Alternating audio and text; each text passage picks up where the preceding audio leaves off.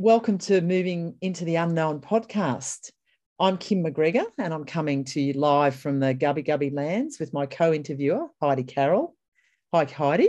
Hi, Kim. And we're excited to be interviewing Margaret Mayo today from Adelaide, South Australia.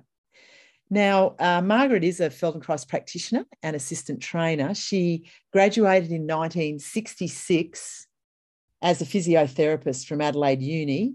During 1967 to 85, she worked as a physiotherapist in the neurological area. In 1990, Margaret completed the first Feldenkrais training program in Sydney, Australia. During the period from 1990 to 2002, Margaret had a private practice in Sydney, New South Wales. And in 1997, she became an assistant trainer in the Feldenkrais method.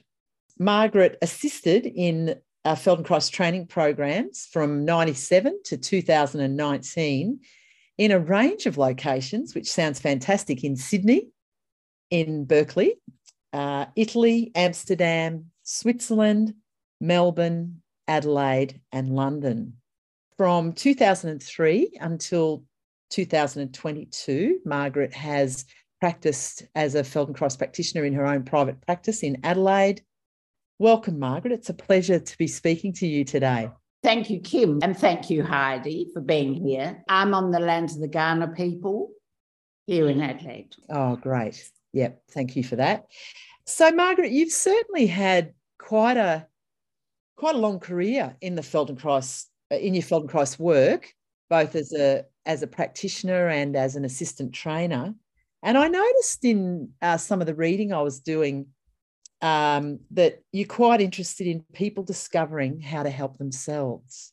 Can you explain your understanding of how the Feldenkrais method assists people to actually discover how to help themselves, please? Yeah, so when I worked in Sydney, my practice was primarily in FI because that was my background, really, in that I was used to one-to-one communication and dealing with people. I did run a couple of classes a week, but really they were not my prime interest at that time. And then I realized at that time that there were people who kept coming each week, and I was getting hooked in to my role in helping them. And although I encouraged them to do things for themselves, to explore for themselves during the week before they came for their next lesson, lo and behold, they continued to just be dependent on me. And it wasn't actually a great place for me to be. And I tried to send these people away, and they didn't want to go away. And it was all really a bit uncomfortable.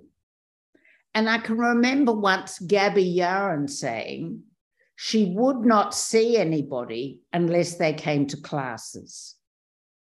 And for me, the awareness through movement classes are so powerful because in the end, it is people taking responsibility for themselves.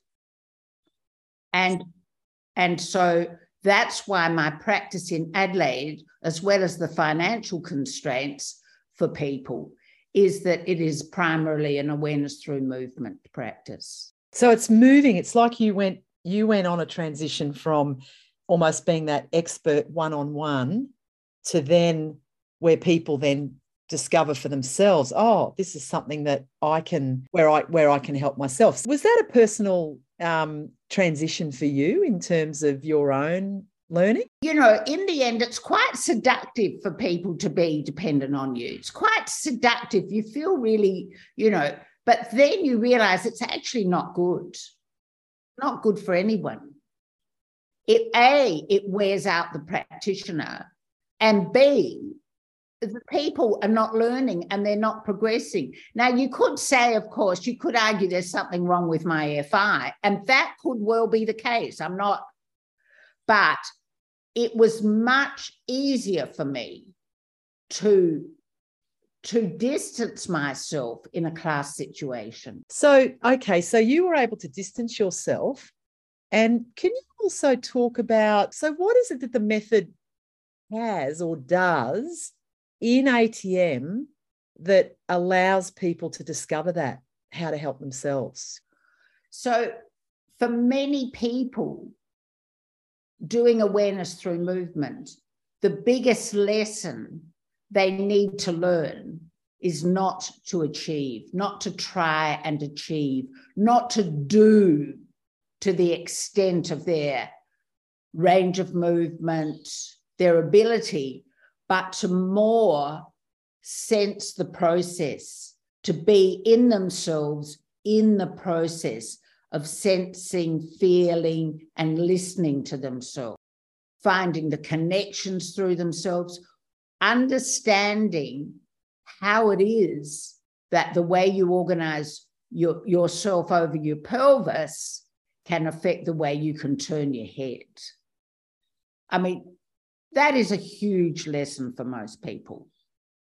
So it's not about, if you want to look over your shoulder, behind you. Of course, this is a fascinating thing, because we used to say, oh, you know, if you want to reverse the car, move your pelvis. But of course, now everyone's got these screens straight in front of them, so they don't need to turn to look over their shoulder at all. But anyway, if you wish to turn, it is much more efficient to feel that your pelvis can be involved than to just screw your head on your neck. So, you know, they're very big lessons. But of course, as always, when I talk about these things, it sounds so logical, so common sense, so simple, that I almost sometimes feel like a fraud because it's so obvious to me. Mm. And is that made explicit? Do you think that that's generally, those sorts of things are made explicit in ATM? Oh, how interesting. I think so. But of course, the thing is, depends who's teaching the ATM, doesn't it? And if the person teaching wants a bit of mystery or not. That's what I was interested in, how much mystery. There's an art really, isn't it, in letting them discover, balanced against having that understanding. So how do you go about that, Margaret? I ask questions. I don't give the answers. How do you know then what people come up with and where they're at? I don't. It's none of my business. It's their business. It's their business. So if we go back to that example there about understanding that the way you organise your pelvis affects the way that your head moves, you'd ask a question based on that. Give us an example. So maybe I can give you a more concrete. So this week I've been doing, which is really unusual for me, but I have done the absolute classic lesson, the pelvic clock, right? And it is a fabulous lesson. And I haven't done it for years, but that's what I've done this week, I mean. And of course, the whole point of the pelvic clock is to get the transmission of force through your spine to your head, to feel that connection. Of course, you want to make a smooth circle with around the clock face, with the small muscles around your pelvis, around your abdomen, your lower back, your hip joints, and the like. But in the end, it's the transmission to your head. So I just kept asking a question, is your head moving? Do you have a sense of your head moving? What are your feet doing? So what happens then if people aren't sensing their head moving and they keep getting that same answer, or they do sense their head moving, but there's still, because there's different processes where you're getting it at different levels, aren't you? Exactly. So the interesting thing is that in my class yesterday morning, there were 12 people and 3 of them were naive, literally had been to 1 or 2 lessons. They hardly got their head moving. and all the other 9 had their head moving, who'd been coming for some time. I mean, and that to me was fabulous. But then I did a differentiation of a clock behind the head and said, is your pelvis moving? Is your pelvis cooperating? And that actually woke up one person. But, next time they'll get it. I don't think we need that everyone needs to get everything every time. And I guess sometimes your intention is about the connection through the head and someone else finds something different. Well, maybe their pelvis is lying more balanced on the floor. Maybe, I did it one side of the clock. Maybe they feel one side's longer than the other. And they had that incredible experience of one-sided, and then we worked the other and it evened up. People get what they get when they get it. And you can't push it down their throats. But just keep drawing their attention. I do find occasionally it is refreshing, because sometimes I feel like I'm literally banging my head against a wall, that I know that the instructor's got an intention, and they keep alluding to this tension, and it's like this, elephant in the room, but I just can't see it. And sometimes I do find it refreshing for this reveal to then intellectually understand, so that then I can help that process. Do you ever actually give the punchline? Yeah. Of course, but not in the beginning. I think it's that individual spectrum, isn't it? Like it's such a unique experience. It seems that that's what you're talking about, that, for some people, the method's not for them. And then there's some, their head will move, and then there's some, their head won't move, or it might suddenly move in after the 8th lesson, or... Exactly. And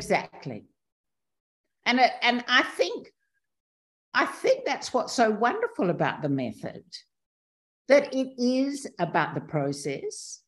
It is about sensing, feeling, and listening to yourself. And it's not about the teacher instructing. It's about offering this beautiful menu of delights. But as you say, Kim, it's not for everyone, because there are those in the world that really like the answers. And for some people, the real challenge is the tiny movements. They're really happy to throw themselves around. And for some people, that's because they're sensing themselves is really very, very difficult. And they can only sense themselves when they're taking themselves to the end of range. And they're the people who, as children, could sort of, wrap their legs around the back of their neck. And they were always encouraged to do that. And they're paying for it when they're adults, because it is really tough.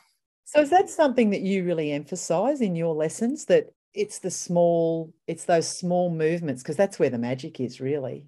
Yeah, it's totally, the thing about the small movements is, often when people have come for their first lesson, they stand up and they cannot believe the change they feel in themselves.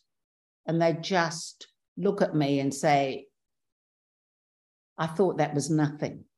Or the next week they come and they say, I couldn't believe what an effect that had for me, and we did nothing. Or they say, I went home and told my husband what we did, and he couldn't believe it. Or, something.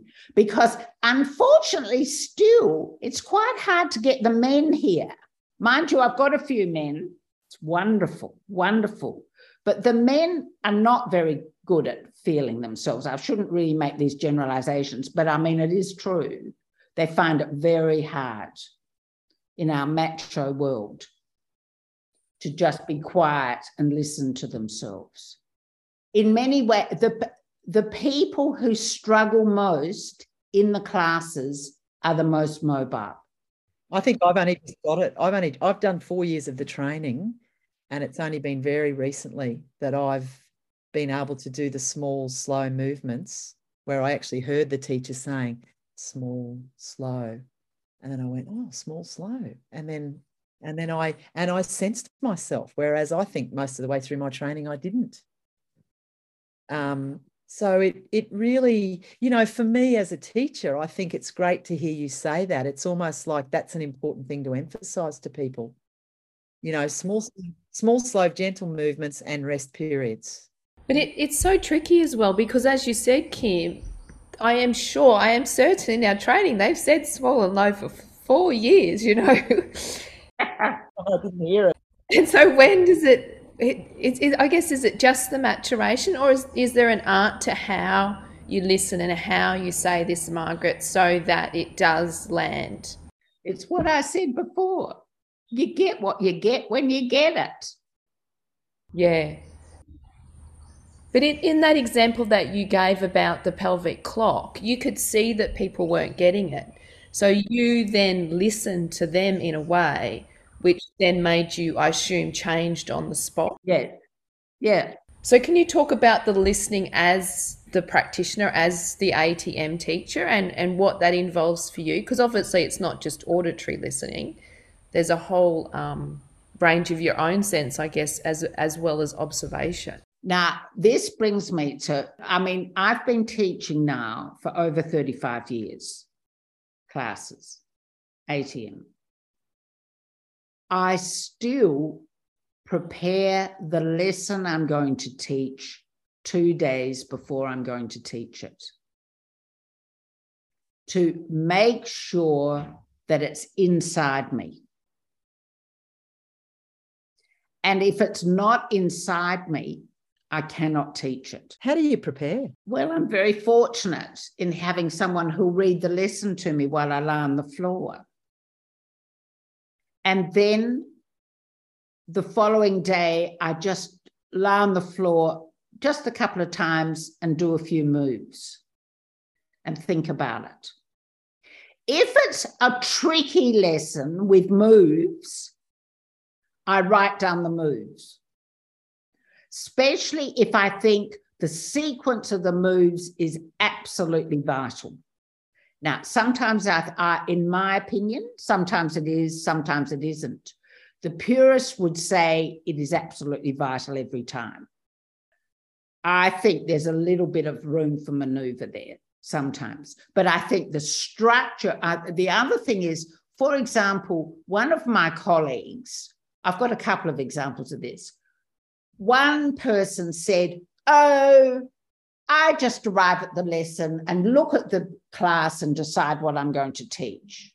Well, quite frankly, that's rubbish. Absolute rubbish, right? That's number one. Number two person said to me, oh, I've got 50 lessons I know really well. I don't need to prepare anymore. I thought to myself, you will not be a practitioner in a year, right? And she wasn't. She did craniosacral. Okay? The third was, oh, I just look at a whole group of lessons and I take a bit from here and a bit from there. That's not a lesson. Sorry. Feldenkrais really crafted those awareness through movement lessons. They're highly skilled, highly crafted. And they have got a beginning, middle, and end. And they've got a structure, which is really important, because at the end is a function. But having said that, there is maneuverability within the structure. There's no doubt about it. And you can adapt, and people can adapt. I mean, the other thing that upsets me is that people say, oh, I couldn't possibly teach that lesson to my class because they couldn't get into the starting position. Well, my answer to that is you adapt the starting position to suit that person. You allow them to put a cushion underneath their shoulder, or to put their arm out to the side, not above their head, or to keep their knees bent in, crook position all the time, rather than straightening your legs out. You can bend your legs out. I mean, you allow people. I mean, the most important thing is to be comfortable. And so you allow people to be in a comfortable position and to adapt to a position and then get them to move. Now, of course, in that adapted position, they're not going to get what someone who's unadapted is doing, the person who's in a strict position, but they're going to get something. And I think you should not underestimate the public. The public can do all sorts of wonderful things if only they're given the chance. And you're quite well known, I think, in the country and possibly internationally for helping people get up and down off the floor. Is that true? Yeah, oh, well, I don't know if it's well known, but I mean, I can get people up and I can persuade people to give it a go to get down on the floor. And there are all sorts of ways. It doesn't have to be the beautiful spiral as described by Moshe Feldenkrais. You can give people assistance with a chair, with a stool. You can allow people to kneel and roll onto the front of roll their chest onto a stool and then quietly, or they can use their arms if they've got good arms. And of course, the other thing is that most of the Feldenkrais tables are portable. So if there really is someone who cannot get onto the floor, they can do lessons lying on a Feldenkrais table. And many halls and things have got stages where people can just get up onto that. But there are many, many ways of adapting to get people up and down. And for most people, I'd say it's the fear that stops them getting onto the floor. They're frightened about falling downwards, and they're frightened about not getting up. But do you know what? With an aging population, it almost is our duty to teach people to get up and down off the floor. Yep. So you help them work through that fear by giving them other strategies, giving them, adapting things. Yeah, that's great. But it also seems like your belief in them. I love that you said about underestimating the public, that you think that, and even the individual. So you must have faith and have seen that these people can have that capacity. Exactly. You're the belief that they needed to actually then believe in themselves, I guess. Yeah. So can you give examples or think about particular people or? Well, I mean, there is a little study that we did with the University of South Australia, and we had 10 people who'd had stroke, and my colleague Jane Searle and I gave them lessons. This is with Susan Hillier and Ines Sarada. On the first day, Jane had these 10 people with stroke arrived, and it took them took her three quarters of an hour to get them onto the floor. The second lesson that same week, I came along, and it took me 5 minutes. Now, I'm not saying because I'm better than Jane. I'm saying she dealt with the fear and they knew they could do it. So from that first time, they knew then they could do it. And, they did it. I mean, it was extraordinary. And to me, that was one of the biggest things that came out of that little study, was the fact that these people suddenly found they could do things. Well, that's the ultimate, isn't it? Yes. They're helping people discover how to help themselves. Yeah, exactly. It was extraordinary. There's a few principles there that you've talked about. There's believing in people's ability. There's being able to adapt, being creative and adapting the lessons. There's making sure you've embodied the lesson and that you prepare prior to teaching ATMs. Is there anything else that you think is important, say, for a new practitioner in terms of being able to run ATM lessons successfully?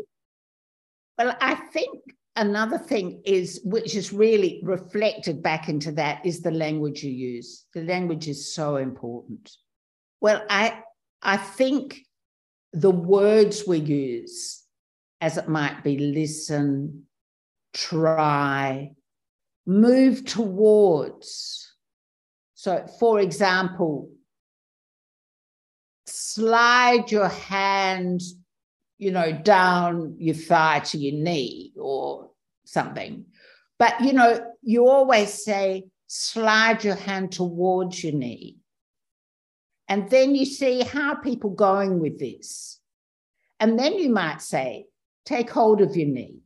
If you feel that this is a possibility, or if it isn't a possibility, or actually a better example is slide your hand down your lower leg to your foot.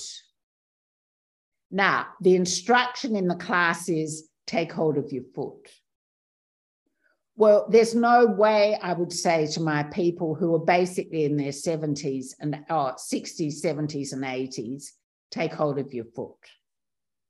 So you slide your hand towards your foot or toward your ankle or towards the outside of your foot. And then you do that a few times and then take hold of the top of your sock, take hold of the bottom of your trouser. When I can see where people can manage easily. Yeah. It's great. So you're really adapting the language, and it removes that achievement orientation as well. Yeah. Yes. And so that, because then people don't feel bad when they can't hold their foot. The other thing that I think I've done much more with experience is insert much more breathing into my class, into my lessons. Much more. Just attend to your breathing, loosen your jaw, soften your tongue in your mouth. All those things, just stop the clenching of the teeth, the holding the breath, the effort. So, and yet, the thing is, you've got to give it a go, in that you've got to try. So there's this thing about not trying too hard, but also trying. You've got to try to try. And again, it's that balance. Because if you're so sort of, floppy and everything, well, then you don't do anything. I mean, life's for living. There's action. We do want action. Yeah, but not to the extent of compromising the other elements, the sensing and the... Yeah. You must have witnessed some great changes for people, Margaret, over your time. Are there any that stand out for you? I mean, there's one woman who said to me, well, of course, she's very, very sort of direct, and said, well, of course, since I've been coming here, I haven't had to go to the physiotherapist once a week. As almost accusing me of some sort of hoodoo. Anyway, that was quite good. She's wonderful. I love her. I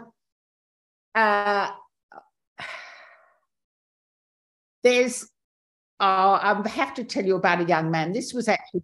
But does that mean, just coming back to her, does that mean she's suffering less pain? It means she's got more mobility? Oh, everything.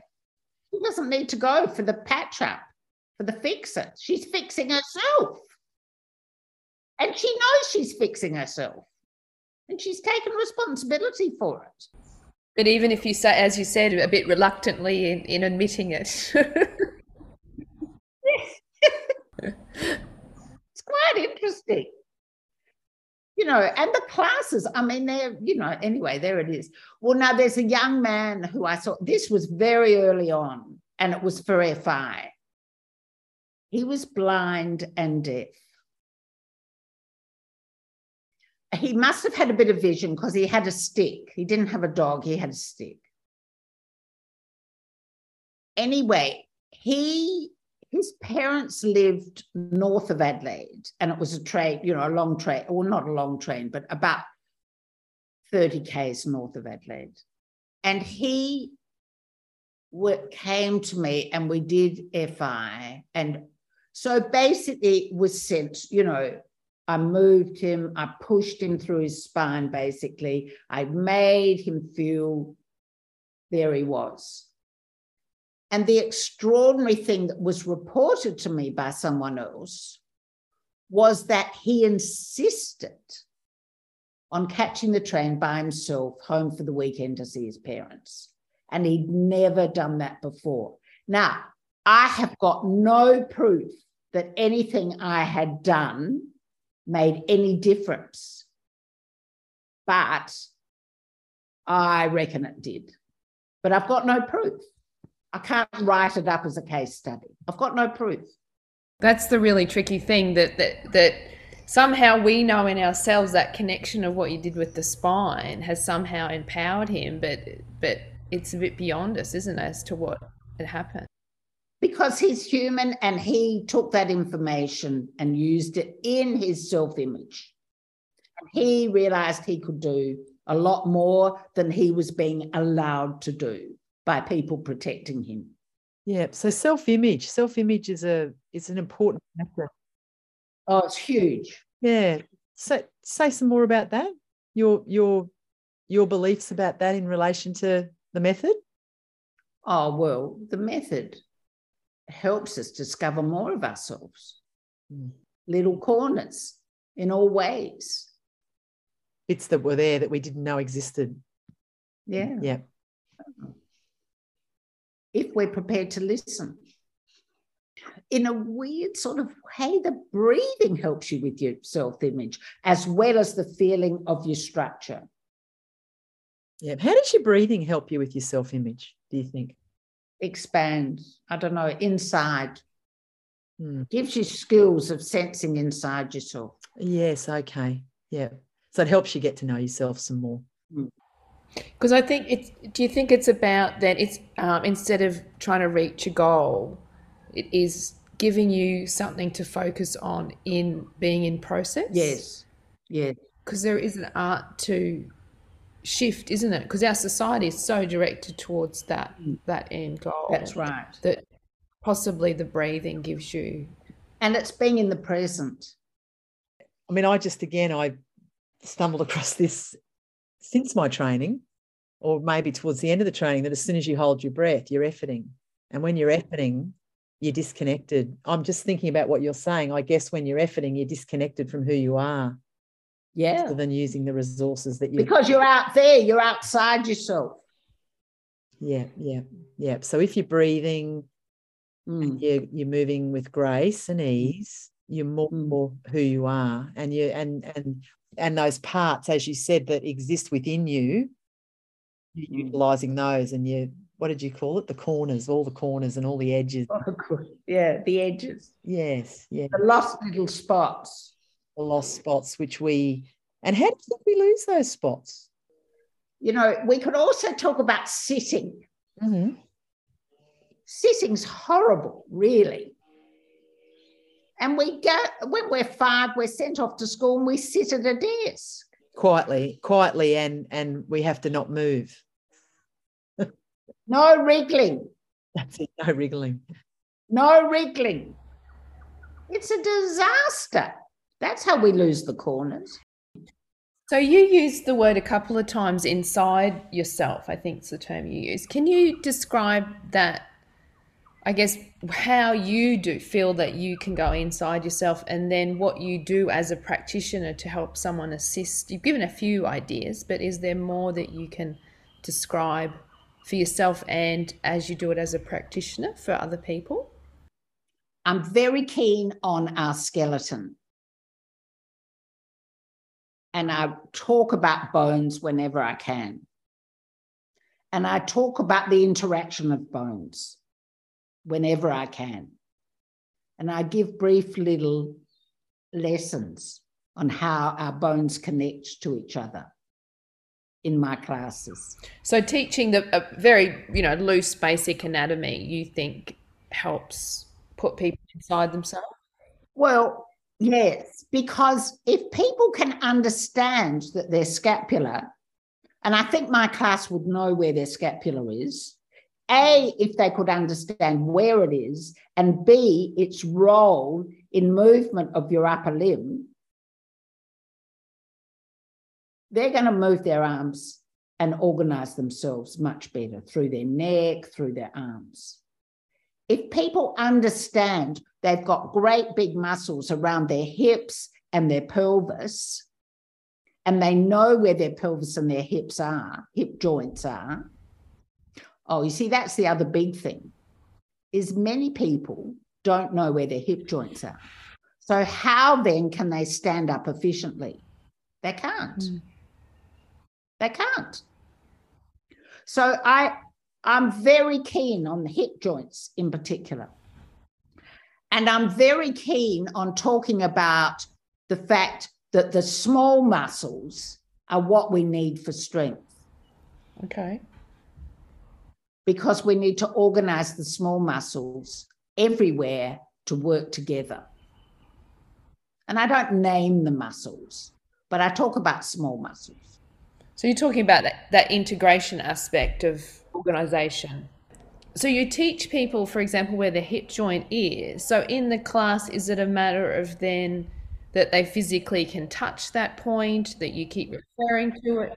Yeah, I get them to put their fingers right in their groin, deep in their groin.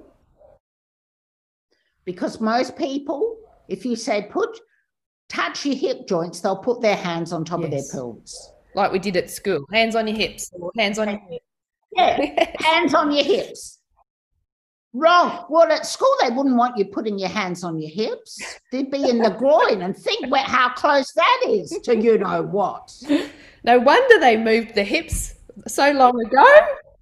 Yeah, no wonder they moved the hips to the top of the pelvis.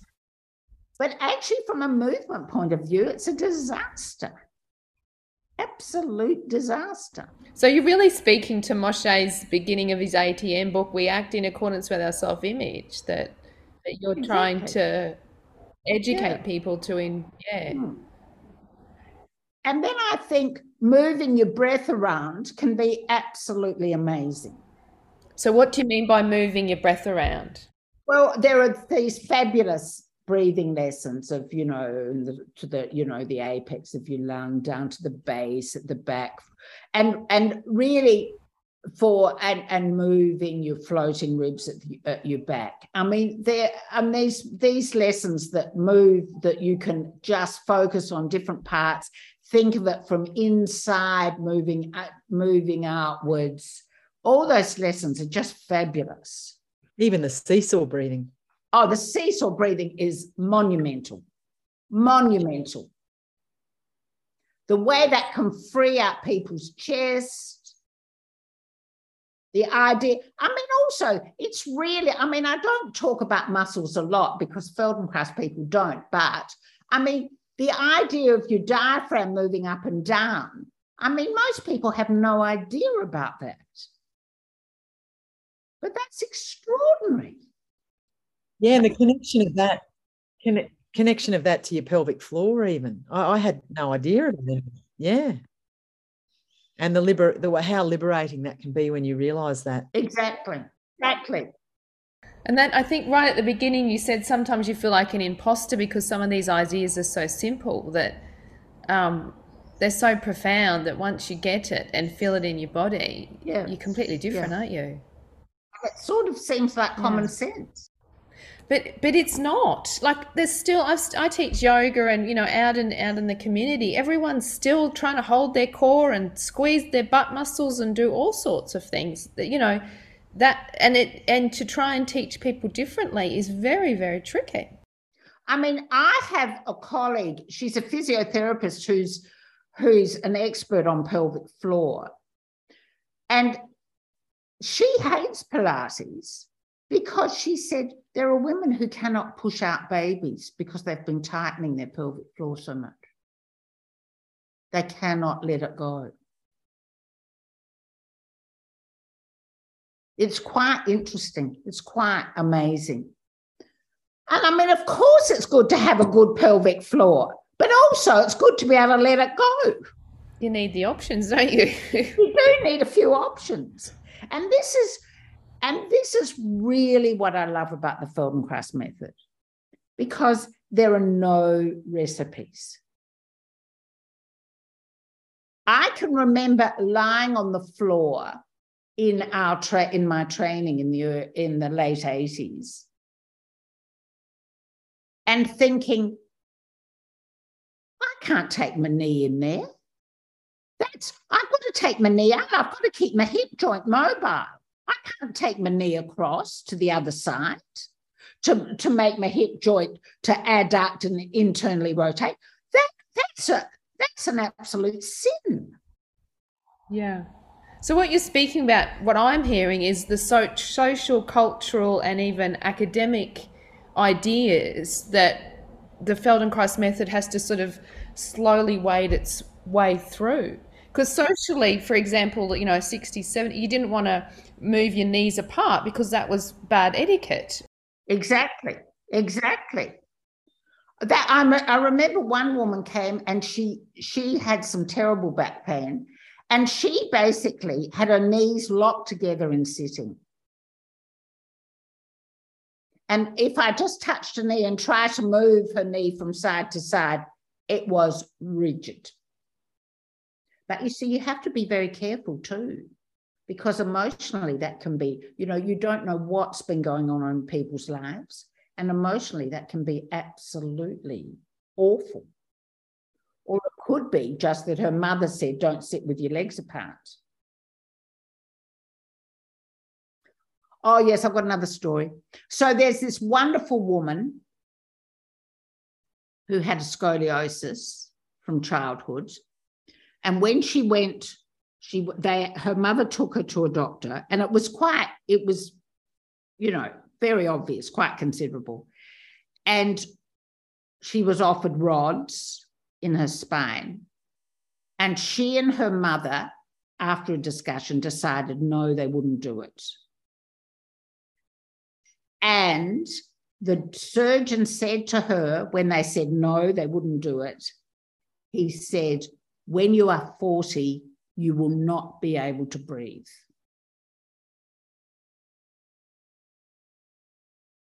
When she was 39 and a half, she came to see me. She only came once. I just put my hand on her ribs and said, feel this. Put my hand somewhere else, feel this. Somewhere else, feel this. Feel this. I said, you'll be okay. You can breathe. So her self-image was very much affected by what was said to her medically. Oh, Margaret, I'm interested in how you listen. So you talked about this person came in and that, I feel a bit emotional even hearing that story, because I think it was absolutely shocking. So powerful. Mm. And you probably saved her life in some ways, or you helped her save her own life. I mean, how do I know? I've never seen her since. None of my business. I just did what I thought I could do at the time. And there was no thought of correcting her scoliosis. Not a thought of anything. She was very fixed. It was quite severe. So after teaching ATMs for over 35 years, you say, what keeps you going? What do you think that you're obviously, I think you've got classes going now. I can see that you're going to keep teaching classes in the future. What keeps you going?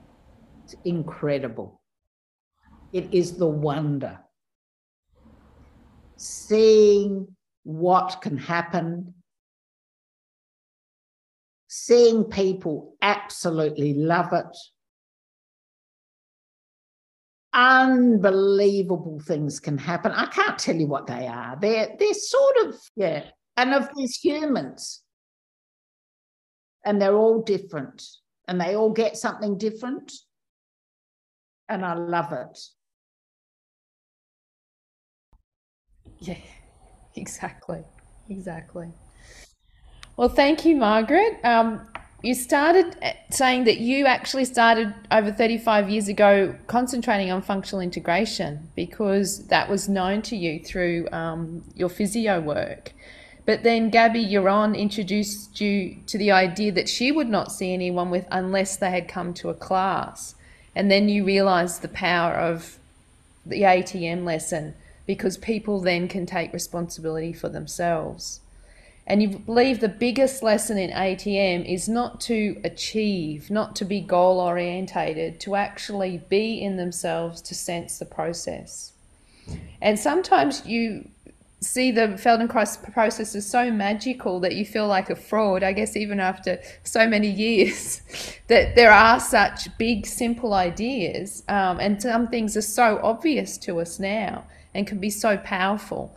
And you spoke about the power of the small movements, that they cannot be dismissed, that something so small can have such a big impact on our bodies and how we engage in the world. And after teaching for so long, you still make sure that you're prepared. You've got your lessons 2 days before, and you make sure that the lesson is inside of you. You still believe the structure of the lesson is really important, but then be responsive to what's in the room as well. I think one big lesson I got from this is not to underestimate the public. There's certain fears, there's certain things that individuals are going through, but the potency of humans, the potency of the method means, you know, they can reach a whole different level to what they expect. You also spoke about how the language is so important, and for one example you gave was that word towards, that you don't necessarily have to touch your foot, but can you go towards? And through this process we help us discover more of ourselves. You're very keen on talking about the bones, the joints, and what you think people can help get them an understanding of thinking themselves from the inside. We also discuss the social, cultural, emotional aspects of our world and being human, and that Feldenkrais in its simplicity is sort of coming through that. You still are passionate and love teaching your classes after this time, all this time. If anyone wants to get in touch with Margaret, the best way is through email. It's Margaret, margaret.mayo, MAYO, @bigpond.com. Margaret, thank you so much for your passion. It's been a great discussion. Thank you. Thank you both very much indeed. Thank you. I feel very inspired.